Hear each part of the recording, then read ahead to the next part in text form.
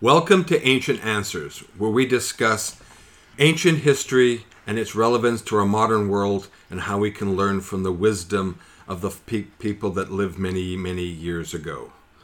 I'm Gordon. And I'm Shane. And this issue today is something that's a little exciting. And Shane is just chomping at the bit. Oh, you didn't do that. You did not just do that. Start with a terrible pun. It's about chariot racing. I kind of want to end it there just because you had to throw a chomping at the bit pun. And you were so proud of yourself, too. Oh, yeah, I knew that one. Yeah. But this is exciting. This is a topic. Listen, we're two guys. We appreciate our audiences listening, but chariot racing, come on. Oh, we all remember Ben-Hur. Yes. Oh my goodness. So a lot of the stuff that we're going to talk about today, we touched on in previous episodes because our inaugural episode for this program was about ancient sports. That's right. And so we did talk about chariot racing, but we also covered a lot of other territory. So we wanted to do an episode specifically about chariot racing because a lot of people don't realize just how monumentally huge this was in particularly the Roman Empire. Oh yeah. And that's where we're going to really focus today is on Roman chariot racing, because as usual we have such an abundance of records from them, but it was also just so incredibly massive. When people think about ancient sports in Rome, the gladiators are the first things that come to mind. It's the gladiators, it's the Colosseum, very heavily romanticized and glorified. Well, a few good movies. A few good movies really helped. And the thing is that, yeah, absolutely, gladiator combat was immensely popular in ancient Rome and in the Roman Empire. But to put it in perspective, the Colosseum held 50,000 Romans. The Circus Maximus held 150,000 Romans. Yeah, and yet I do know that on certain occasions they estimated they put in 250,000 people. We don't have an arena in the world today that holds 250. That's 250,000 people. Yeah, when Julius Caesar first built the Circus Maximus, so the way that it worked was there was an area of Rome where they would hold horse races quite often, but then Julius Caesar, being Julius Caesar and wanting to make himself more popular by spending lavishly on the Roman people. And he had made a fair bit of coin. Yeah, through a couple of operations. So he spent lavishly to build the Circus Maximus, and so it was a horse racing stadium. It was based on the Greek hippodromes. And it was designed to hold 150,000 Romans. It was roughly amazing. It was like 1,100 or 1,700 feet. I think I have the 1,700 feet. Yeah, exactly. It was 1,700 feet long. It held 150,000 Romans, and it was expanded later by Diocletian. That's right. Yeah, I almost said Domitian. No, Diocletian. It was expanded by Diocletian, and it was under his rule that it was expanded to hold 250,000 people. And like you said, there's no sports stadium on the planet today that holds that many people. I have a little story about that. I actually watched both a soccer game and a concert in the Circus Maximus. I'm sorry, what? It's still there. It's sort of. They ducked it out with chairs and seats, and they made it into a gigantic outdoor arena. Concert venue. I watched a soccer game. I watched Star Wars movie, and there was I think 4 events that I went to that were held during the summertime using the same Circus Maximus turret property that was built 2,000 years ago. Oh, man. Okay, and there's something wonderfully poetic about a nerdy history guy watching Star Wars and the Circus Maximus I absolutely love. It was the... I hadn't seen the movie in English yet, so I had to watch it in Italian. I can just imagine Vader with an Italian accent. Darth Vader, sono il tuo papà, I'm your father. Okay, we're getting a little off topic, but that's amazing. So the moral of the story is that chariot racing was immensely popular in ancient Rome. So that's why we're going to focus on that. We're going to focus on some modern parallels. It's likely to be a 2-parter episode, but we're going to play it by ear and see where things go. Well, let's just put up a little bit of a perspective and lead into Rome.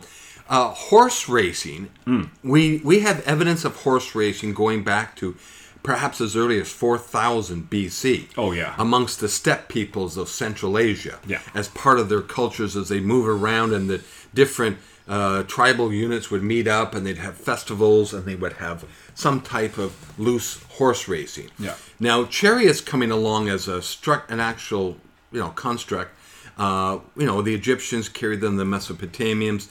We do know that they had chariot racing. They also had it as a weapon. It was a weapon of war for a period of time. Yeah. But chariot racing faded off around the year 1300 BC, when the use of chariots as a military weapon faded away. Yeah.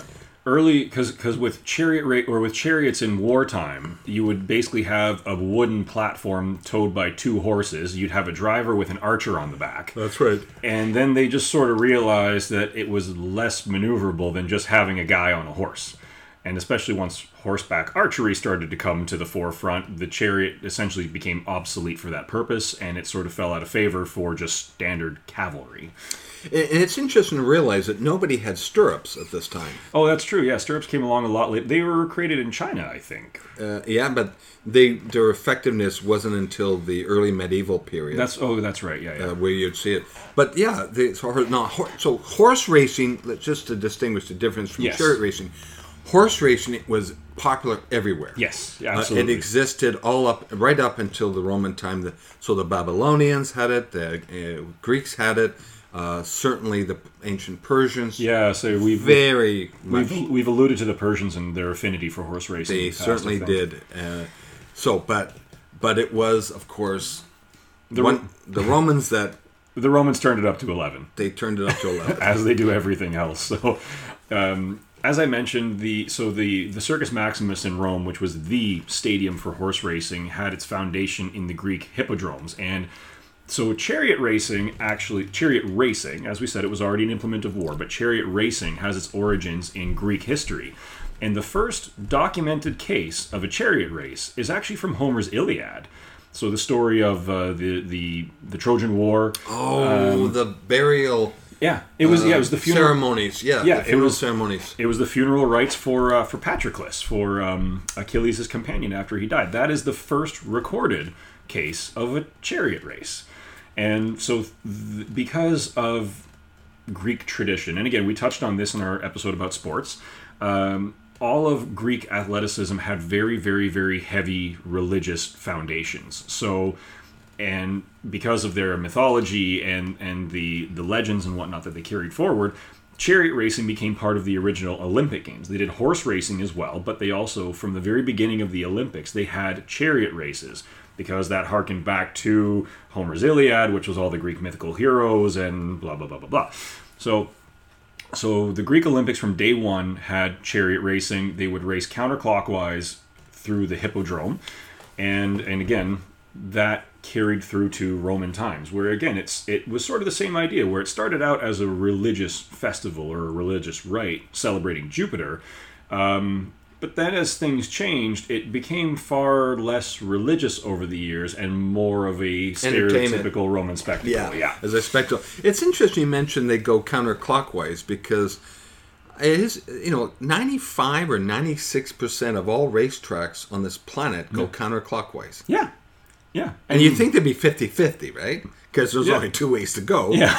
But, yeah, for whatever reason, it's counterclockwise. I know I'm a big Formula One fan, so that's another reason why I wanted to talk about chariot racing, and later on we'll draw some modern parallels. But I know with COVID, there was a lot of changes made to the F1 calendar last year and this year, and so to try and squeeze as many races as they could into last year's calendar, there was a suggestion, well, how about we run races clockwise or counterclockwise on the track, and then we'll switch it around. So one weekend we'll do a clockwise race, one weekend we'll do a counterclockwise race. And that was immediately thrown out because the tracks were designed to only go one way. So escape roads and safety features and barriers and things like that were only designed to go one way. But yeah, it's kind of funny that now my understanding is that modern racing is done counterclockwise because that's what historically was done. But I never found out why it was done that way historically. I'm sure there's a reason for it. I will do some more research after we've recorded this and see if I can find it, because it's really bugging me. But maybe if one of our listeners would happen to have an answer for us, they could share that with us. Sorry for dropping the bomb. Yeah. But yeah, all the tracks were counterclockwise. So, again, the Romans turned it into a great spectacle. Chariot racing started out... apparently original chariots for wartime were four-wheeled contraptions, but then they went down to two wheels. Oh, okay. That's right. And horses sort of did the opposite. For wartime, chariots had two horses, and in early Roman chariot racing, they had two. But then the Romans adopted four-horse chariot racing, the quadriga. And they still did two-horse chariot racing for the course of chariot racing in Roman history, but that was Little League. That was junior stuff. That would be in the other cities. A lot of the provinces, yeah. It was a way for new drivers and charioteers to sort of to cut their teeth and start getting the experience. You know, it's like, again, in modern racing, you start off in go-karting, and then you expand from there, and then once you get into the Formula Series, there's Formula 3, then Formula 2, then Formula 1. And chariot racing was essentially the same idea, where you would start off with the two horses, and then once you had gotten some experience and built up your reputation, well, then they might move you into the four-horse. It's interesting because I wonder how many actual hippodromes were built in the Roman Empire. I mean, beyond Rome. Antioch had one, Jerusalem had one, Alexandria had one. Yeah, because I had a list. Let me consult my notes here. And while you're doing that, I thought it was interesting that you have certainly history that there was chariot racing in this form of chariot racing that started as early as 365 BC within the Roman context. Yeah. It's like I said, it goes way, way, way back. There were hippodromes built in Turkey, so these are the modern day countries, but so Turkey, Israel, Egypt, Tunisia, Spain, France, Austria, Italy, like all over the Roman Empire. None of them matched the Circus Maximus, which is Latin for like the greatest circuit. It was the greatest circus. Course. Yeah.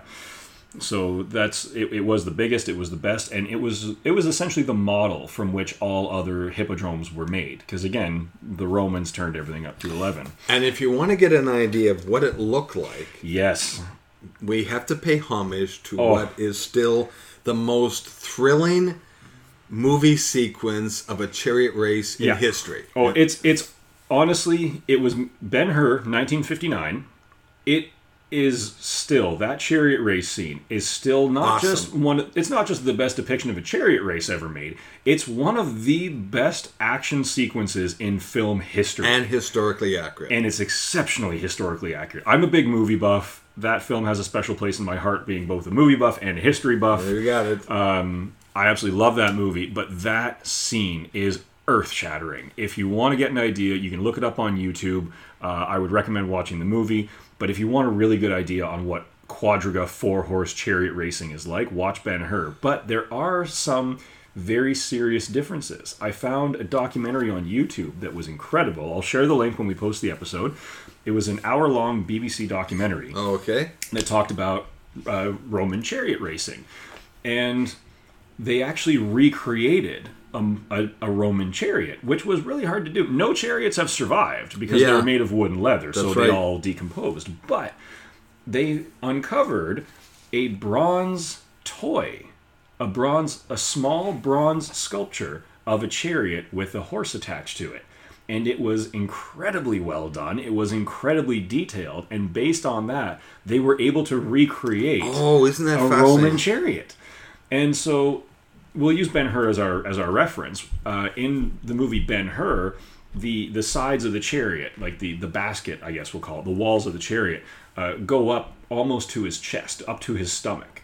So actually, I'll just go. So the walls were high. They went around him up to his stomach roughly. The wheels were quite big, probably 2.5 feet in diameter, almost 3 feet in diameter. That seems to be right. Yep. Yeah, exactly. So that is a war chariot. That is the kind of thing you'd have an archer on the back and you'd be using and riding into battle. That's not a racing chariot. A racing chariot had a much, much, much smaller lower wall. It's actually more of just a hoop across the front with some leather on it, and it only went as high as the charioteer's thighs. There was nothing on the sides. Well, reduced weight. Exactly. The platform upon which he stood was also much smaller. And the gentleman who's actually trying it out, he at first thought when he saw the design, okay, well, maybe I stand forward and my knees lean up against the front of this thing for support. Well, no, because if you do that, there's all this wasted space behind you. So then he actually stood back on it, and he realized when he did that, the whole thing rotated back. Well, that would take the weight of the yoke and the chariot off of the horses' necks. So he said that's kind of like taking the brake off and giving them more... There's less pressure on them. Of course it would change, right? Yes. So it's little things like that. The wheels were much smaller, much, much smaller. And that created a lower center of gravity, so it was more stable, less likely to tip over. Yeah. So it's these dramatic differences that changed the war chariot to the racing chariot. It's the same idea as if you look at, like a Ford Mustang, and then you take the equivalent in a racing vehicle. Well, it's going to be stripped completely out, and you're going to remove anything that's unnecessary till the bare bones. And that's what the Romans did with their chariots for racing. It was ludicrously dangerous because there was no safety equipment whatsoever. No, they didn't have airbags. No, they didn't. And they would wrap the harnesses or the reins for the horses around their forearms in order to maintain control of the horses. So if anything happened, you're just getting dragged through the sand.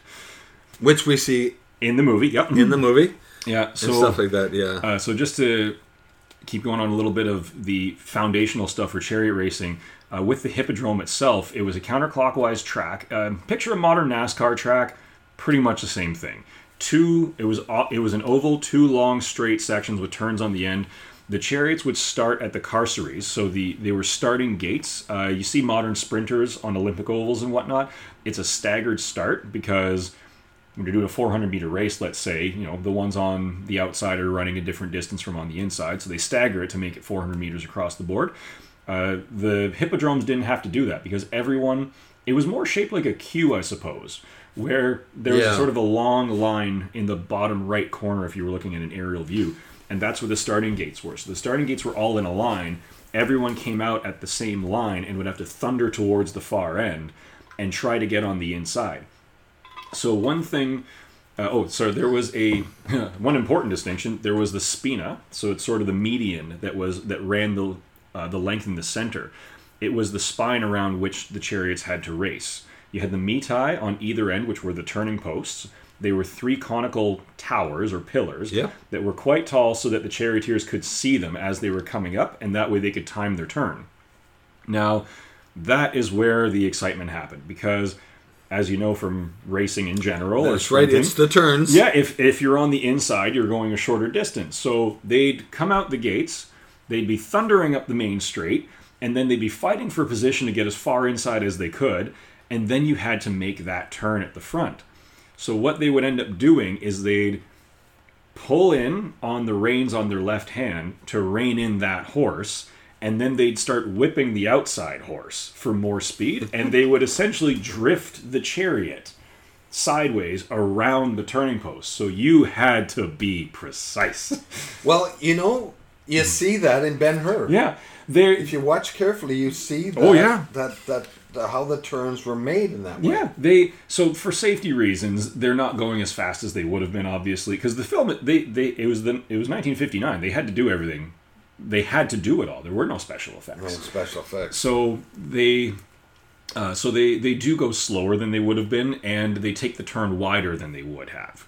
But in actual Roman chariot racing, they would have been right up against that thing, and they would have been swinging that chariot wide. They would have been swinging it very tightly in, and that's where all the crashes happened. And the Romans had a term for the crashes, which was naufragium, which is the same term they used for shipwrecks. That's right. The crashes were so spectacular and so powerful and destructive that the Roman slang for them was shipwrecks, and that's where the wealthy elite would sit, was right on the turns, so that they could see and have the best view of the crashes. Human nature has not changed, right? So it's absolutely insane the amount of money that went into these and the amount of prestige and just... Well, they had heroes. They had... Yeah. Oh, yeah. I mean, if you think about it, chariot racing was NFL, NHL, pro. Well, I won't say baseball. Baseball was a different kind of sport, but it's certainly football, hockey, F1 all rolled into one. all rolled into one. Well, and like modern Formula One racing or modern NASCAR racing, you had teams. It wasn't just a charioteer and his horses. That's right. You had an entire team of people behind you. So the way you've got mechanics and engineers and racing engineers and physiotherapists and doctors and whatnot in modern F1 racing, you had all of that for charioteers. I'm with the blues. I don't like the greens. There you go. Yeah. So each team, there were 4 teams or factions. There were red, blue, green, and white. They all had different representations that are up for debate. The most commonly acceptable one is that they represented seasons. But there were political associations that were placed on them as well, and so some represented the wealthy elite and the rich, and some represented the poor, and they got violent. And so I think we'll end up... There was a lot of money on the line on this. There was, yeah. Oh, but like there were... People would throw like spiked tablets and pieces of wood into the track to try and sabotage the other factions and get the horses to run over them. They found evidence in Tunisia, so ancient Carthage, of scrolls that were curses that were rolled up and dropped in wells nearby, because wells were said to be the connection to the underworld. So people were trying to curse other teams in races, because like you said, the Romans gambled. Well, I've got something for you as we wrap up this episode. Okay. I understand that you were able to dig up in the history books who was the highest paid athlete in human history. Yes. And we're going to reveal that name in the second episode. We're going to end on a cliffhanger, are we? We are. I like it. When you told me this and what it's equivalent today, it blew me away. So to our listeners, we will reveal in our second part of this episode about chariot racing who was the highest paid athlete estimated in human history. Yeah. We'll wrap this one up now, but we will have a second part of this where we'll talk about a little more modern equivalents of chariot racing, draw some modern comparisons, as well as talk about the greatest sporting massacre in human history. Oh, that's even more exciting. All right. Well, thank you very much for listening. That was a very exciting episode for me. I can't wait to get on to part 2. Thank you for listening to this episode of Ancient Answers. We look forward to hearing from you. Please write to us and comment if you have any. If you know why we go counterclockwise on tracks, please let us know. If you have like to know that. If you have any suggestions for topics that we could do, please let us know. Like and subscribe to our channels. My name is Shane. And I'm Gordon. Thank you very much for listening. Have a good day.